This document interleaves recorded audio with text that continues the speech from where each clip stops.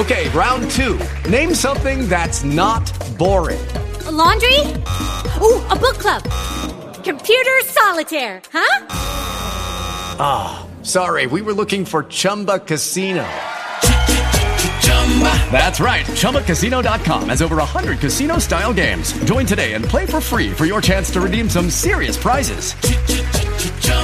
ChumbaCasino.com. No purchase necessary. Void where prohibited by law. 18+ terms and conditions apply. See website for details. Lucky Land Casino, asking people, what's the weirdest place you've gotten lucky? Lucky? In line at the deli, I guess? Aha, in my dentist's office. More than once, actually. Do I have to say? Yes, you do. In the car before my kids' PTA meeting. Really? Yes. Excuse me, what's the weirdest place you've gotten lucky? I never win and tell. Well, there you have it. You can get lucky anywhere, playing at LuckyLandSlots.com. Play for free right now. Are you feeling lucky? No purchase necessary. Void where prohibited by law. 18+. Terms and conditions apply. See website for details. Made a decision. I'll face the sunny side head on. I had a vision of what it might be like to reach. What's up, everybody? Welcome to our Thursday special guest episode for Crying Out Loud.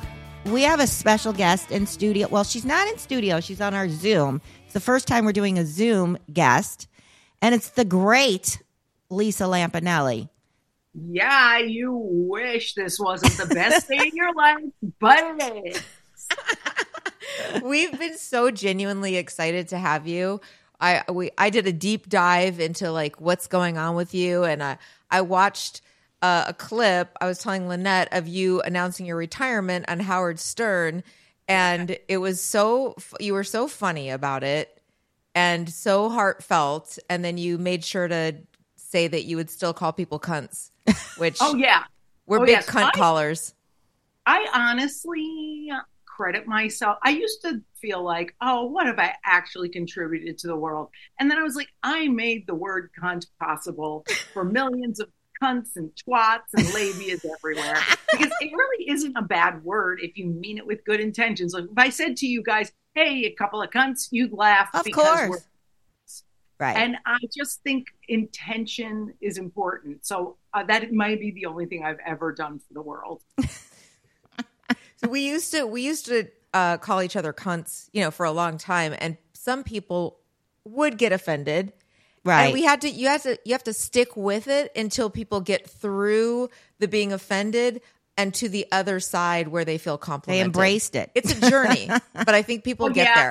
And also you can't, if you're saying it to each other in friendship like that, when I was doing comedy and it was insult comedy and I'd include every race, creed, color, sexual orientation, those people themselves knew and were in on the joke. So if you're joking around with your friends and saying, oh, this dirty twat, they know you're not serious, although Lynette has a very dirty twat. Yes. I think we know this. Let's talk about that off the air. Yes. Help yourself. Okay. Thank you. So I think a big thing that people know about you is that you did retire from comedy. Everybody knows you as the Queen of Mean, like an original roast person, roast master, roast participant. I mean, and you were the best at it. And I mean, I feel like we should just skip to, because it's such an interesting story about how I know you lost a lot of weight and you had kind of a transformation physically, but also mentally. And I want to know what brought you to decide, like, people are misunderstanding my comedy. Well, I don't think that's not why I retired. Oh, okay. Tell us everything. As a something to talk about after retirement, I was like, well, I'm glad that a byproduct is I'll never be misunderstood again, because really things did change. And the reason I actually got out was honestly, I started to become a noticer of my own life. Like I would literally be on such an autopilot, like so many people, achievement oriented, or you're on this treadmill and you can't get off. And I was like, wait, I started noticing every time I went to pack for the weekend away, I'd be like, oh, I don't want to go. So the Thursday was always miserable because you're packing and you're like, oh my God, I don't want to leave my dogs and my family and my parents at the time. And your house and your life. And I'm like, I don't have to keep going. I just started noticing I wasn't lit up by it anymore. So I'm like, well, before I hate it, before the audience is like, she's phoning it in, let me just talk to my business manager, see how much I have to save, and then get out and live like a small life. So it's been great, crazy, a weird adjustment. But I mean, I think we don't notice our lives enough to get out before it's making us miserable. Wow. So there's nothing to you feeling like I don't want to be seen as mean? That's a good byproduct of it, of like, wow, I never again have to like get an email going, I didn't appreciate those jokes or whatever. It's just a byproduct of it. But also I just I could go back tomorrow and do stand up the exact same way just because I'm the only gift I ever had was being likable. Honestly, Rickles, me, to a certain extent, Jeffrey Ross, Howard Stern. I think the only things we really got going for us is somehow people let us say shit, because there's an underlying thing of like, we know she's kidding. But a good byproduct is those people who can't see that, I don't have to defend myself ever again, because I really never wanted to explain a joke or defend myself. So it's nice to be kind of in a quieter place with that. Wow. I mean, you think about it. It's like you've done so many roasts, and we were talking about it before the show, like you've paved the way. Do you feel like you've paved the way for some of these other young women comedians? Well, I will say they say that instead of me. Like, for instance, Nikki Glaser all the time talks about me. I was just going to think, yeah. She's such a sweetheart. She remembers when she opened for me. She was like doing comedy like 1 year, and she opened for me in Kansas City because she's from St. Louis. And I said, oh my God, I'm sorry if I was a cunt when I met you, because, I don't know how I acted. I might have been tired. I usually was pretty nice. Everybody was like, oh, she's so nice. But she goes, no, you were great. You were giving me great advice. And I was like, oh, good. But like girls like that, and even Amy Schumer had said nice compliments, and this one and that one. And I always crack up when I see somebody's performance and I DM them, and they go, oh my God, coming from you, that means a lot. And I'm like, oh, cute. So I think the real paving the way people were like the Joan Rivers is, and, people like that. But it was nice to be able to show, oh, I'm a badass and I can get away with being one of the guys and doing it like a man. Absolutely. I mean, yeah. Joan Rivers can't pave the way for everybody. At some point, Elisa Lampanelli gets to start paving the way. You know what I mean? We can't always say. Like you're right. There are, on a highway, there's many layers of pavement. Yes. So I would say I'm probably layer 3. And then, hey, I'm paved over. The greatest thing, though, is knowing it doesn't mean shit. It doesn't matter. Like, it literally, our legacy, and that's the one thing, I mean, Hamilton, I loved so much, but the thing that resonated with me most about Hamilton was when he says, legacy, you cannot plan your legacy. You can't plan for who lives, who dies, who tells your story. You literally just have to do your shit, and however it works out. If I'm remembered more for, oh my God, she was nice to me in the green room when I was starting, I'd fucking rather that. Yeah. And I'm not even joking. Like, I've worked on myself so much that it doesn't matter if I'm remembered. Who cares? Right. I want to get into like that path to working on yourself, but can you just tell us how you got into stand-up? I mean, who was your inspiration? I know you were doing journalism. And you were, I read a bunch of stuff about your start, but what sparked you into trying stand up? Well, I think it always was gnawing at me. Like, oh, that looks cool. But I'd never watched stand up. We watched when we were kids, the Dean Martin roasts. I think it was NBC with my parents. Never seen stand up. Didn't know what it was like. Didn't know how you went about it. And I was working as a researcher at Rolling Stone after college. And, I was in my late 20s, and I said to this guy, Steve Futterman, he was a researcher. I go to him, I don't know. I always wanted to try stand up. Like, I don't know. How do you get started? He goes, you don't have to do that. Everybody who does it is self-absorbed and needs all the attention. I'm like, sounds perfect. True. Because like psychologically, for whatever, being a middle child or whatever, I had to be special. And you don't realize later that no one needs to be special. You just be you. But that's when you're 60 years old and figure it out. But I was like, oh, then I'm just going to take a little class and figure out how to write 5 minutes and get on stage or whatever. So thank goodness I heard an ad for like some stand-up class in Connecticut where I was brought up, and I'm like, I'm going to just do that class. And if I suck at the open mic we have to do, that's fine. I don't have to continue. Like, why do I have to make myself miserable? But thank God it did go well the first time. It was like one of those magical things, and it inspired you to just keep going.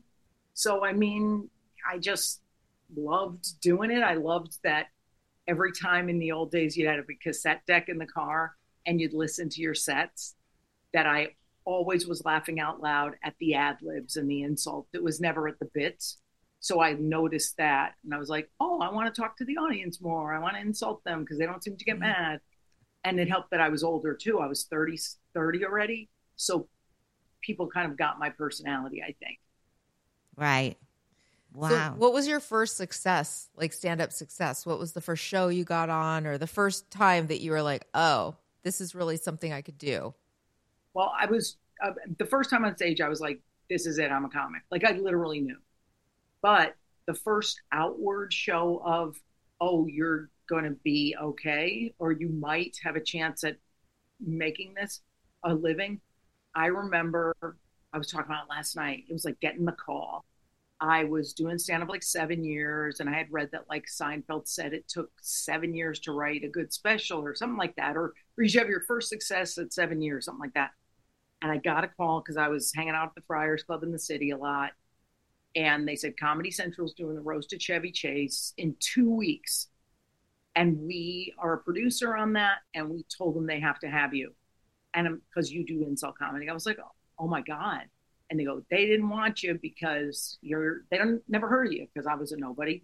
And they're like, but this is your shot. And I swear to God, I'll never forget where I was sitting. I was sitting in my studio apartment in the city at the IKEA desk. And I was like, this is my chance. And I canceled everything I had for 2 weeks. Me and this writing partner got together. We banged out all these jokes. And as I'm leaving that little 600 square foot apartment, I look back, and it's corny as fuck, but it's true. I was like, when I come back into this room, my life will have changed either for the worse or the better. And thank God that night was very good. And it was for the better. So once that happened, then Howard Stern had me on, and then I got a manager, and then it sort of started snowballing from there. Wow. That was insane that they believed in me and were like pushing me like that. It was sick. Well, you're absolutely very talented. I want to talk more about the Chevy Chase roast. Let's take a quick break, and we'll be right back. Hello, it is Ryan, and we could all use an extra bright spot in our day, couldn't we? Just to make up for things like sitting in traffic, doing the dishes, counting your steps, all the mundane stuff. That is why I'm such a big fan of Chumba Casino. Chumba Casino has all your favorite social casino-style games that you can play for free anytime, anywhere with daily bonuses. That should brighten your day a little. Actually, a lot. So sign up now at ChumbaCasino.com. That's ChumbaCasino.com. No purchase necessary. VGW Group. Void where prohibited by law. See terms and conditions. 18+. Okay, round two. Name something that's not boring. A laundry? Ooh, a book club. Computer solitaire, huh? Ah, sorry. We were looking for Chumba Casino. That's right. ChumbaCasino.com has over 100 casino-style games. Join today and play for free for your chance to redeem some serious prizes. ChumbaCasino.com. No purchase necessary. Void where prohibited by law. 18+. Terms and conditions apply. See website for details. And we're back. Yeah. So can you tell us more about the Chevy Chase roast? Because were you scared? I know for myself, of course I have to interject myself in here, but Lynette knows this about me. I get so nervous and anxious about any kind of big breaks or things. I talk about it for weeks. I'm so scared because everything feels so big. Like when you have that thing where you're like, this could really change my career. Did you get like, oh God, what if it doesn't go well? Or do you just find that confidence? Well, I'm nuts because I think there's two types of people in the world. There's overthinkers, and I unfortunately or fortunately I can't even imagine being an overthinker. I think it probably feels like hell. I'm an underthinker, which backfires less, but still does backfire. Meaning you'll marry the wrong person. You'll just go with what you think is your gut, but it's not really your gut. It's just habit. So with the roast, I'm all business. I'm like a guy in a way where I got that call. That's why I can still remember where I was within like a fucking hour. So my writing partner was booked, the hair appointment was booked, the makeup appointment was booked, the fucking nail appointment, the fucking outfit was like, we're going to go to Bloomingdale's this day. Because in the old days, like, it was my first thing. I didn't have anybody giving me or offering me clothes. So no, I'm also know how to set myself up. So I know already that the Friars Club really loves me. And I'm like their kind of darling. I know Paul Schaefer, who's the MC, loves me from the Friars. So I wrote my intro, and I knew the audience was 90% Friars, and it's 1,500 people.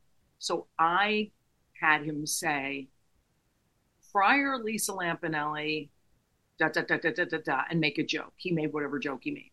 So if he puts the word Friar first, you'll watch the tape now, they applaud at my name already. So I already have them. I'm on their side. They're on my side because I'm one of them. Okay. So then also there had been 9 guys before me that either did very mediocre or bad. And we know I don't have much going for me, but I am a killer when I want to be. So I was like, oh, it's on. And I also wrote very sharp stuff. I also had a lot of bomb lines just in case, like to make fun of other guys. If, go ahead, moan, I'll bring so-and-so back again and name like someone who bombed or whatever. Right. So I know I'm loaded for bear. And then I was like, well, it's up to the universe now.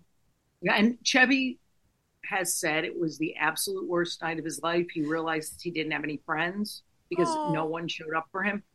And he misbehaved horribly at the roast. But he did say, Paul Schaefer told me later, goes, Chevy said you're the only one he liked because you didn't mention his drug addiction or whatever, because I just didn't find it that funny. And Chevy has since apologized for his shitty behavior. He basically wore sunglasses the whole time. And I was like, I'm not even looking at him. I'm not engaging this fuck because this is about me. I made that whole night about me. And then I never really got nervous for them because I'm like, I'm nervous for other things. Like if you put me on a movie set, I want to shoot myself in the fucking head. I stink. I can't memorize. I always think I suck. But I had one gift. I have 2 gifts, actually. One is comedy. One is driving. I'm the best driver in the world. Wow. So, the best. And the best parker in the world. Like Me people too. die when they see me parallel park, right? Mm-hmm. I don't do that anymore. And I think I just knew I had it. And then other things have gone badly, but those roasts, thank God, I kind of knew what I was doing. Right. What went badly? What's that? What went badly? Well, like things like I literally did a movie once. David Chase, the creator of Sopranos, was making a movie about his life when he was a teenager. And it didn't come off badly in the movie. He cast me as his aunt growing up. If you watch the movie, it's not bad. Or my scenes aren't bad. I don't suck. What's the name of the movie? Not Fade Away. Oh, yeah. And it's really, really good. And I just felt like garbage because I'm not a trained actor. I don't know how to fucking memorize. I felt insecure. I would cry every time I did an acting job. I'd like sob all the way home and cry and go, I'm never acting again. Why do they make me do this? Like, what am I, an idiot? And like, so those kind of things, I'm like, oh, well, that wasn't my path. I wasn't supposed to be doing that. Mm-hmm. If I wanted to be an actor, I would have been in acting class. Right. And you know what's ironic about the whole thing? I'm in acting class now for fun with no goal of ever acting in anything. Wow. It's so interesting because I was like, I need a hobby because when you retire, you need some accountability and showing up to certain places or whatever. So I cobbled together this little string of activity every week. And I was watching Barry, that show. Yeah. And I was so jealous of the character because he was in an acting class as a beginner. Mm-hmm. So I took beginner acting and I'm just learning how to act, but I have no intention of ever doing it again. Wow. That's funny. I took improv classes with no, I wasn't going to be a comedy or take, Yeah. I wasn't going on auditions or anything. I was just doing it just to do it. It's fun. It's fun to challenge yourself. I don't even think it's the challenge for me. It's what can I do as a hobby that just makes me happy? So, and every time I'm driving into the city from Connecticut, I'm like, oh man, why am I in such a good mood? Oh, because I'm with this community of people. If I'm bad, who gives a shit? So I think it has to be with me, no big goals anymore, or maybe not even any small goals other than to live day to day and have a good time and just be present, which is hard. It's hard. So with the acting, do you feel like taking the class takes some of the sting out of that feeling? I mean, I know the feeling too of I'm a terrible actor, and I got a show. I was hosting a little talk show for moms a while back, and we had to do these little acting things in it. And I was the same as you. I was like, you guys, I can't act. You can't expect this of me. I can host and I can do the monologue. I know how to do that. I've been doing it for years. But when you ask me to, and one of the girls who was the head writer on the show and one of the producers told me I had to do a scene where I was sitting up I was getting my nails done and I had to sit up really suddenly. And she told me that I seemed like I was rising out of a coffin. And I was like, I can't. I think, it's like, that's not bad, and I think, no, it doesn't take the sting out of past failures, because the only thing that does that is trauma therapy. I really believe that adding a goal on top of something does nothing. It just buries it deeper. So, obviously I'm not ashamed of that performance, and I'm not sitting here going, oh my God, David Chase must hate me. David Chase, and it's been said by people who work with him, and it's not an insult, he has resting bitch face. He will never indicate you're good or you're bad. And that sucks for someone who at the time was so fucking insecure. Because I was like, he just hates me. Turns out he didn't hate me. He just doesn't emote. Right. So I think the only thing really that helps me when I look back on things I'm ashamed of, whether it's snapping on an audience member, whether it's, I don't know, getting in a fight with a friend, telling someone this or that I shouldn't have said. I think it's just all therapy. It's not, I don't think adding shit on top of shit is a good idea. Right. Well, I'm going to ask you about your transformation that you went through. I'm quite lovely and beautiful, God damn it. You are. And I'm always looking for people to inspire me to get out of my rut, because I'm still going through a divorce, and I have this routine where I'm with the kids a few days a week, and then I'm not with the kids. When I'm not with the kids, I just I tend to shut down and not want to. I don't have any motivation to do much, as far as exercise, take care of myself. It's I just want to order fast food and watch, bad TV. But so I'm always looking for people to inspire me. How do you pull yourself out? Well, the only thing I'm going to inspire you to do is stop being so hard on yourself. I would argue you are at capacity right now emotionally. I've been through divorces that were actually really easy because it just wasn't meant to be. Me and Jimmy, when I got married in 2010, after a year and a half, we were like, well, we're not happy, so let's just fucking wrap this thing up. Right. So your problem is, I love saying that to people. That's really inspiring. So your problem is you don't think you're going through trauma, and you are. You're going through probably something between a small T and a capital T trauma. Capital T, they usually say, is assault or rape or whatever, death. You're probably somewhere in between. Let yourself fucking rest, God damn it. You're doing everything you can. You're doing the best you can. The way we, and not just women, but a lot of times women, and sometimes men, I know a lot of straight guys who are very sensitive, and gay men too, we think we have to do it all. There is no triumph in being skinny. There's no triumph in being healthy. There's no triumph in being fit. Who gives a fuck? Get your blood work every 6 months. Make sure you're not dying. You're fine. If I had the trauma of only seeing my kids part-time, going through a divorce, trying to start up a career, whatever it is, moving. If I said to you, oh, Lynette, I'm so bad because I just moved into a new house and it's not set up and I've been here a week, you'd be like, are you fucking kidding me? Calm down. Like, you're going through a big change. I want you to get off this thing today and go, I don't have to add one more thing. I would argue subtract things. Okay. Subtract the pressure to be anything other than where you are right now. Wow. You know? Okay. It's hard. It is hard. Well, I think you're very tough on yourself. Yeah. I mean, it's good to hear. You know, I just, it's, you know, you do, when you're alone a lot too, you start to think like, oh, you know, I should be exercising. I should be doing this. I should. That goofy expression, stop shooting all over yourself. Mm-hmm. I do only what I want to do. I was seeing an intuitive movement coach for a minute because I hate movement.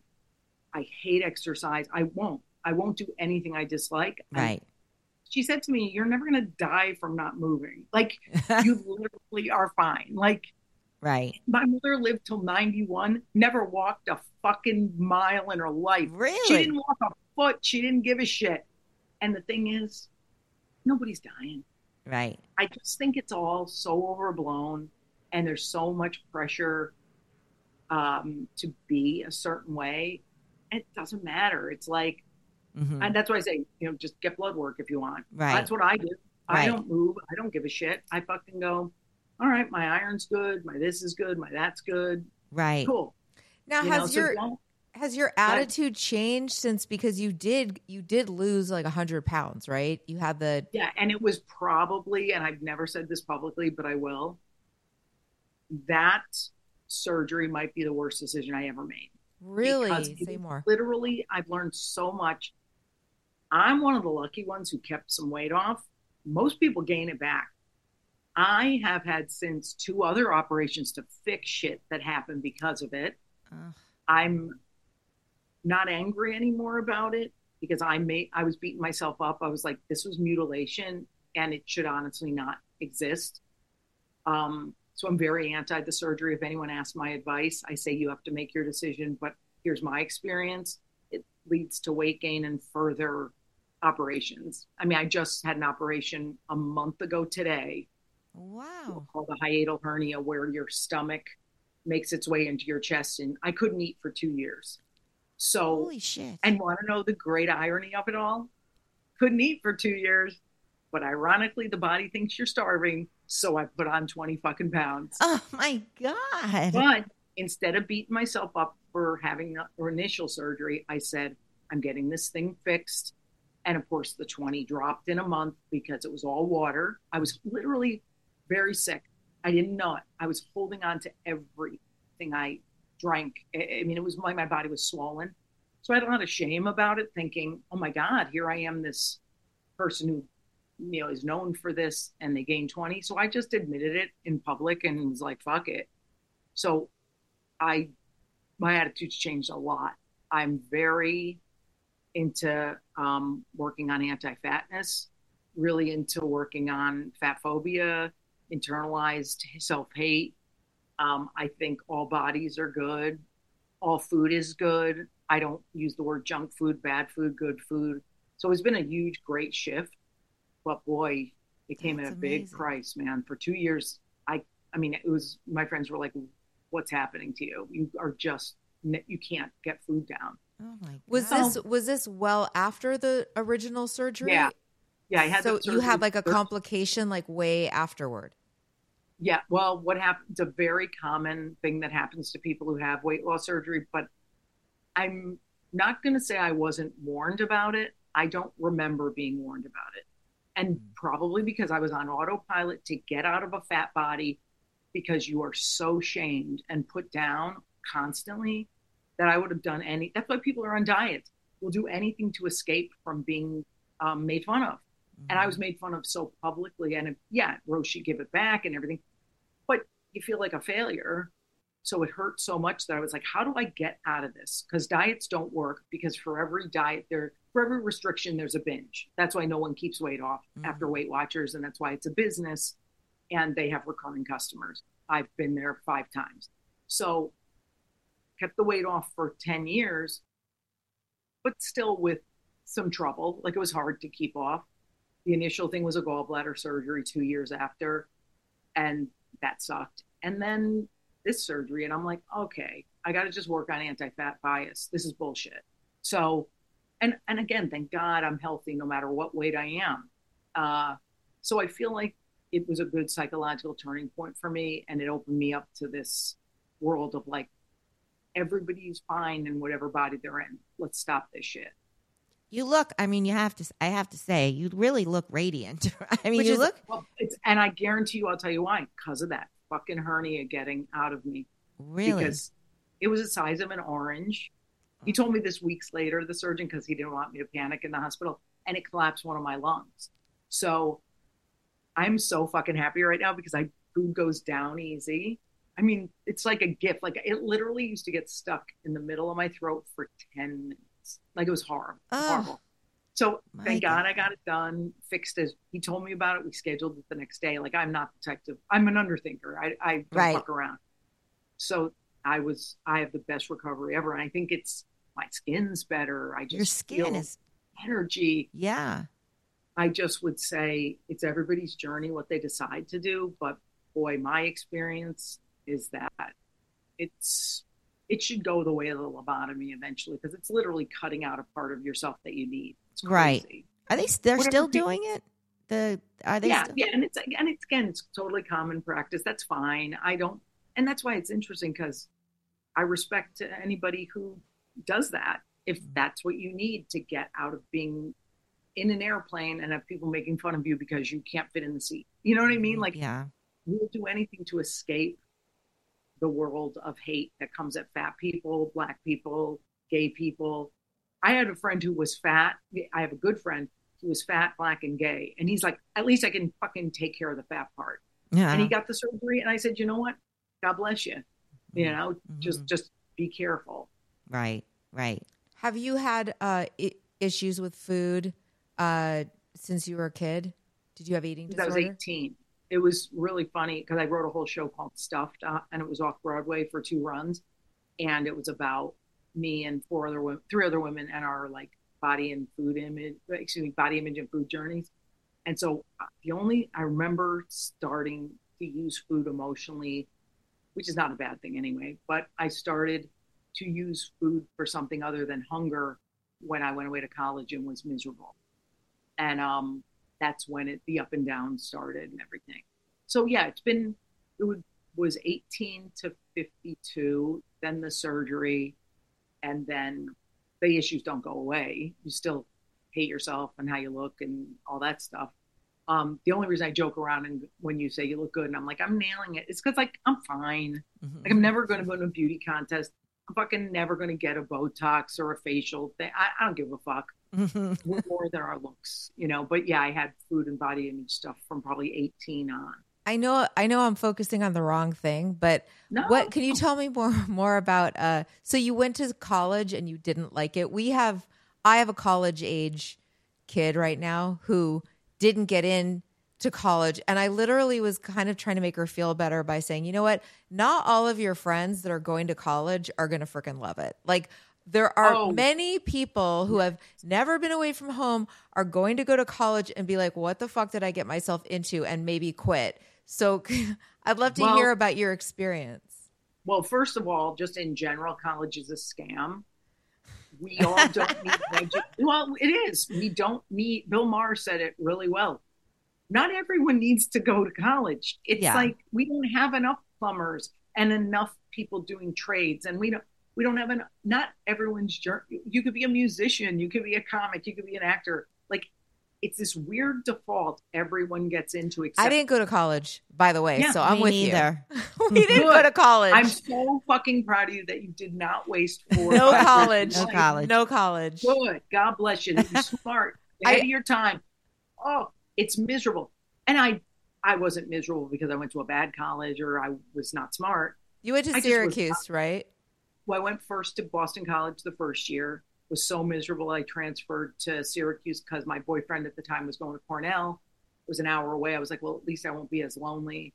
But no, it was just a whole series of awful events and nothing traumatic as far as a capital T trauma, but some date rapey possibility moments. There was a, real housing problem.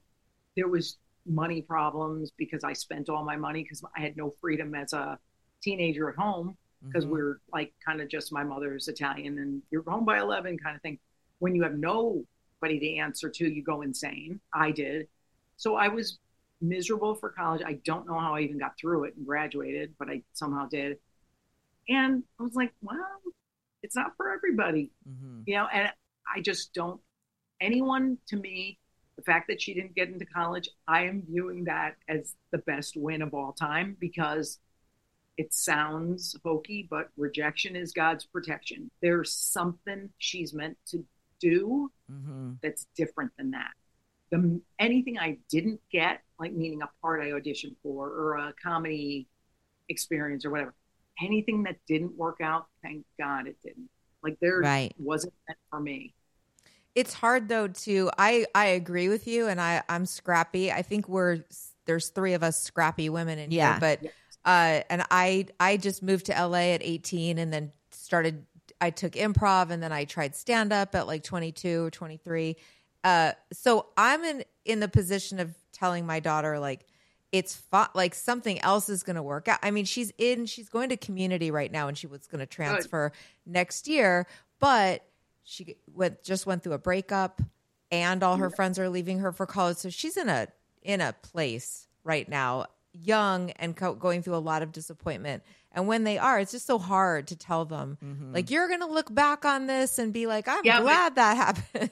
Yeah, but I would argue you're wrong because you just need to let her feel it. Like the whole thing with moms, thank God I wasn't a mom because I would have been a total fucking helicopter. I have a great niece who was born two years ago. She's about to turn 2. I worry about her as much as I would probably worry about a kid. So I would have been the worst mother. But the problem, listen to the Brene Brown chapter on disappointment. You got to let people feel disappointment because then they learn to handle it. So you saying all those platitudes to your daughter are well-intentioned, and I've done it. I do it to friends because I have a lot of younger friends. That's for after they feel disappointment. Brene Brown talks about sitting. I love this phrase because it's so fucking transformative. Sitting in the dark with them. She's in the dark right now. You just have to sit there. And it's the most fucking uncomfortable thing because we want to fix. Yeah. I literally have a necklace on that I will hopefully hand off to somebody someday. That's because I won't need it anymore. That says no fixer-uppers. Because all I fucking attract is people who need fixing. And it fucks me in the ass every time because they don't want to be fixed. So your daughter, I would argue, if she's normal, which she sounds it, is feeling all the right feelings, doesn't want you to fix her. You just got to let her be sad. And that's, to me, that's got to be the hardest thing in the world. It's really hard. It's what we're talking about. Cause I do that. I am letting her and I'm telling her that, like, okay, you're going to feel sad for a while. It's normal to feel sad. You got really disappointed, but then I have to do that to myself because then I walk away from that and want to fix it and want to like have a snack and want to like, I'm like, how do I deal with her feeling? Well, what's great is vicious you are cycle. Disappointed. You're disappointed for her. Yes. Yeah. It's super sad for you. Yeah. Because what about me? Well, no, I agree too. Because death of a dream is a thing. Like you had this dream for your kid that everything would work out. Right. It's like when I was thinking about being a coach and I was doing some practice clients, I ended up disliking it because I wanted people to change too fast and it was on my agenda. It was crazy. But I had this guy who had an autistic kid and he was so angry at everything in life. And I was like, what do you think it really is? And we figured it out that he was just sad because he had dreamt that him and his kid would have, a different relationship that some non-neurodivergent kid and him would have. and he had to be sad and disappointed. And now they have the best fucking relationship. So it's just us going super fucking sad. Me and my kid aren't shopping for school stuff right now. Right. Super sad. Right. So then that's for you to process with your significant other or your therapist or whatever. It just fucking sucks all around to be a mom. Yes. I went out. I'll tell you a story, but let's take a quick break. We'll be right back. So last night I went to dinner with my best friend, and her daughter is the same age as Stephanie's daughter, and she just went through this break. Her boyfriend broke up. It's a very similar story to your daughter's.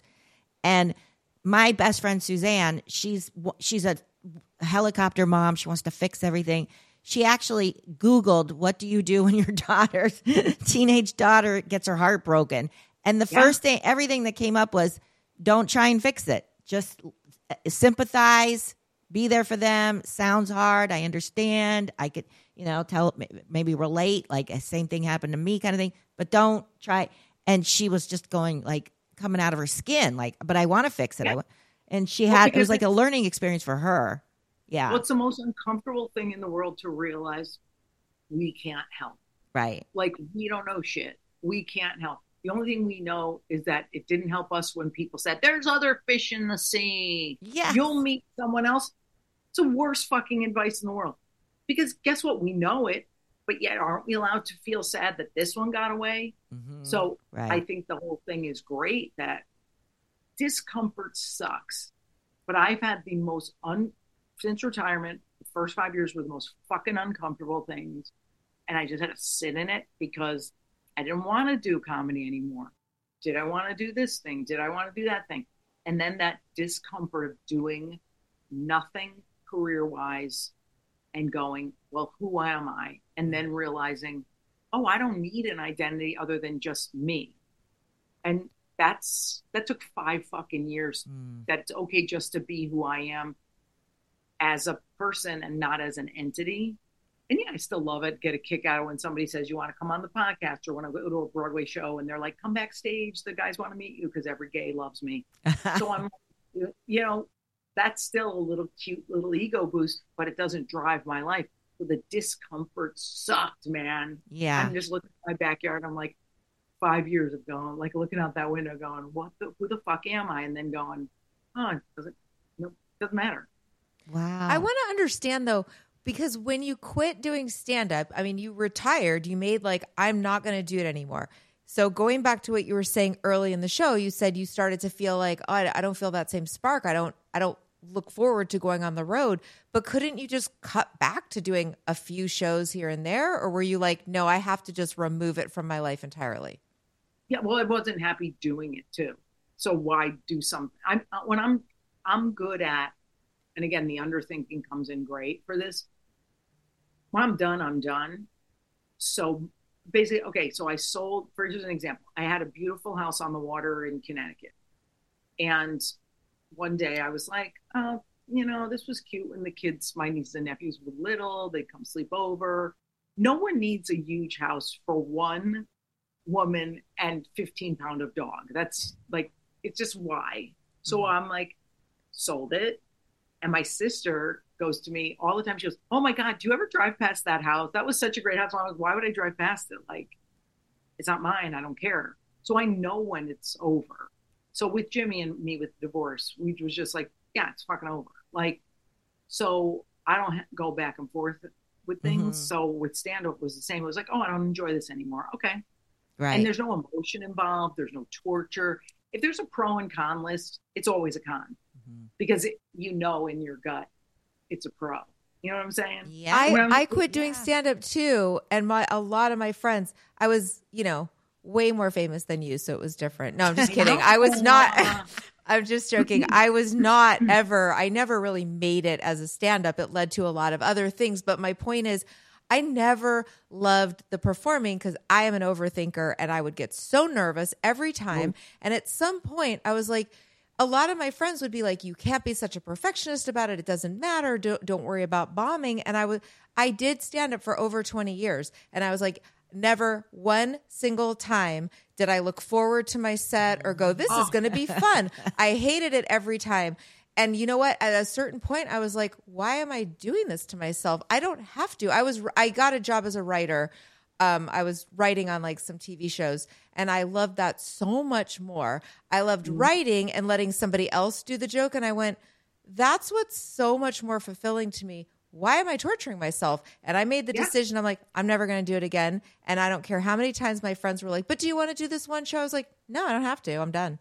And I felt really good about it. But I thought for you, since you were saying that you actually love doing stand-up and you felt comfortable and you were super successful, I was like, that's so interesting that you also were like, no, I don't like it.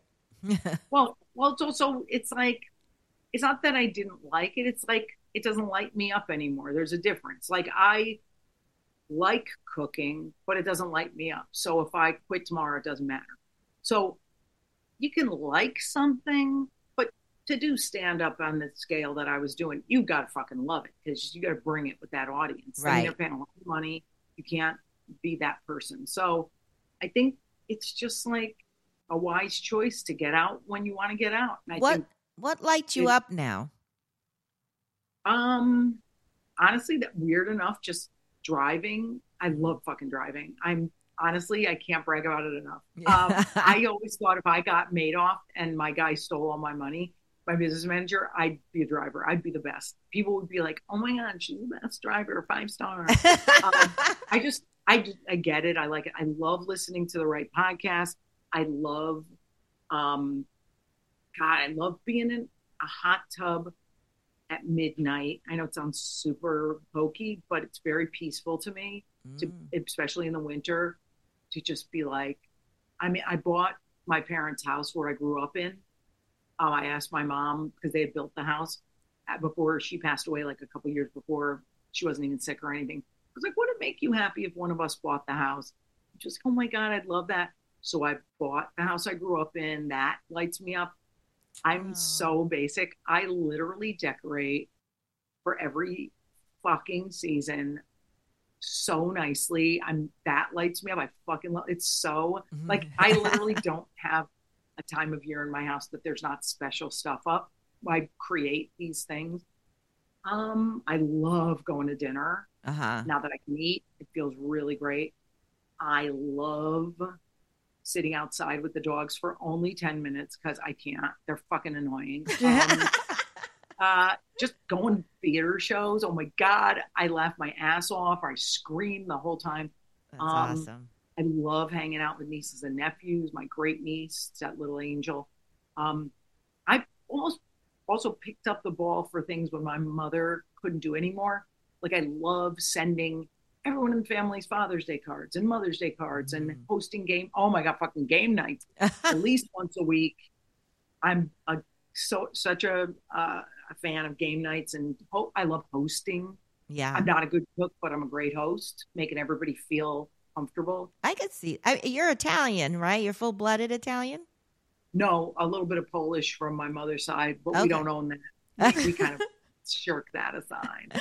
But yeah, I like to make a house smell good, like with all the little things you do. And I don't know, I like shopping for little silly things, putting outfits together. So it's a really normal life. Right. What about performing? Like, not stand up, but what about performing? I mean, I know you do not stand up, but I mean, like, you were doing the Broadway show, the off-Broadway show. Like, do you still like writing and performing? Do you want to do another one? Really? I mean, I did 2 shows after retirement that were just sort of like, one was like a Q&A thing. And that was a lot of fun in the theater. And I was just like, that's fine. Like, who cares? And then last year, I felt very compelled to write a show about failure called Lisa Lampanelli, Big Fat Failure. And it was about all the failures I had through life to kind of normalize that it's okay. Because I don't think a show by a failed person is impactful, because you're like, I'm not going to learn from you. But if I, as a ostensibly successful person, get up and say, yeah, well, I fucked up this, and this, and we did songs and funny parodies and stuff, but it was a lot of serious stuff. I go, that's important. People can know whatever they failed at least it wasn't as bad as mine. So I did that twice and then didn't have to. Once it was written, it went through me, and I was like, kind of those failures lifted, and I can laugh about them now. And you wrote a memoir, right? I did, but that was years ago when everyone was getting a book deal. Every stand-up was getting a book deal in the 90s or early 2000s. Yeah. So we made bank, bro. And it's a fascinating, non-best-selling book. But it was actually really good. It was deep. But I also fucking love going to therapy. It's hard, but I love it. Oh my God. I have three not beginning stand-up. They've been doing stand-up like 5 years. These three straight guys that I'm really good friends with. We meet every single Tuesday. We have this big dinner, and then we work on writing. And literally, it's the appointment that I love the most every week. And then the acting class. I'm taking a directing class. That's stuff I'll just do as a hobby, and we'll see what happens. I'll probably never use it, but what's interesting and ironic, I'm a fucking good actor. Now that I took the goal out of it, everyone in class is like, what the fuck? And I'm like, yeah. So isn't it interesting? My dad was the same way. He didn't know he was a great painter till he went to a beginning class, and they were all like, what the fuck, Len? You're a great painter. It just, when we have no goal, we don't want to sell whatever we're creating, we're somehow allowing ourselves to be good at it. It's funny. That is interesting. Yeah.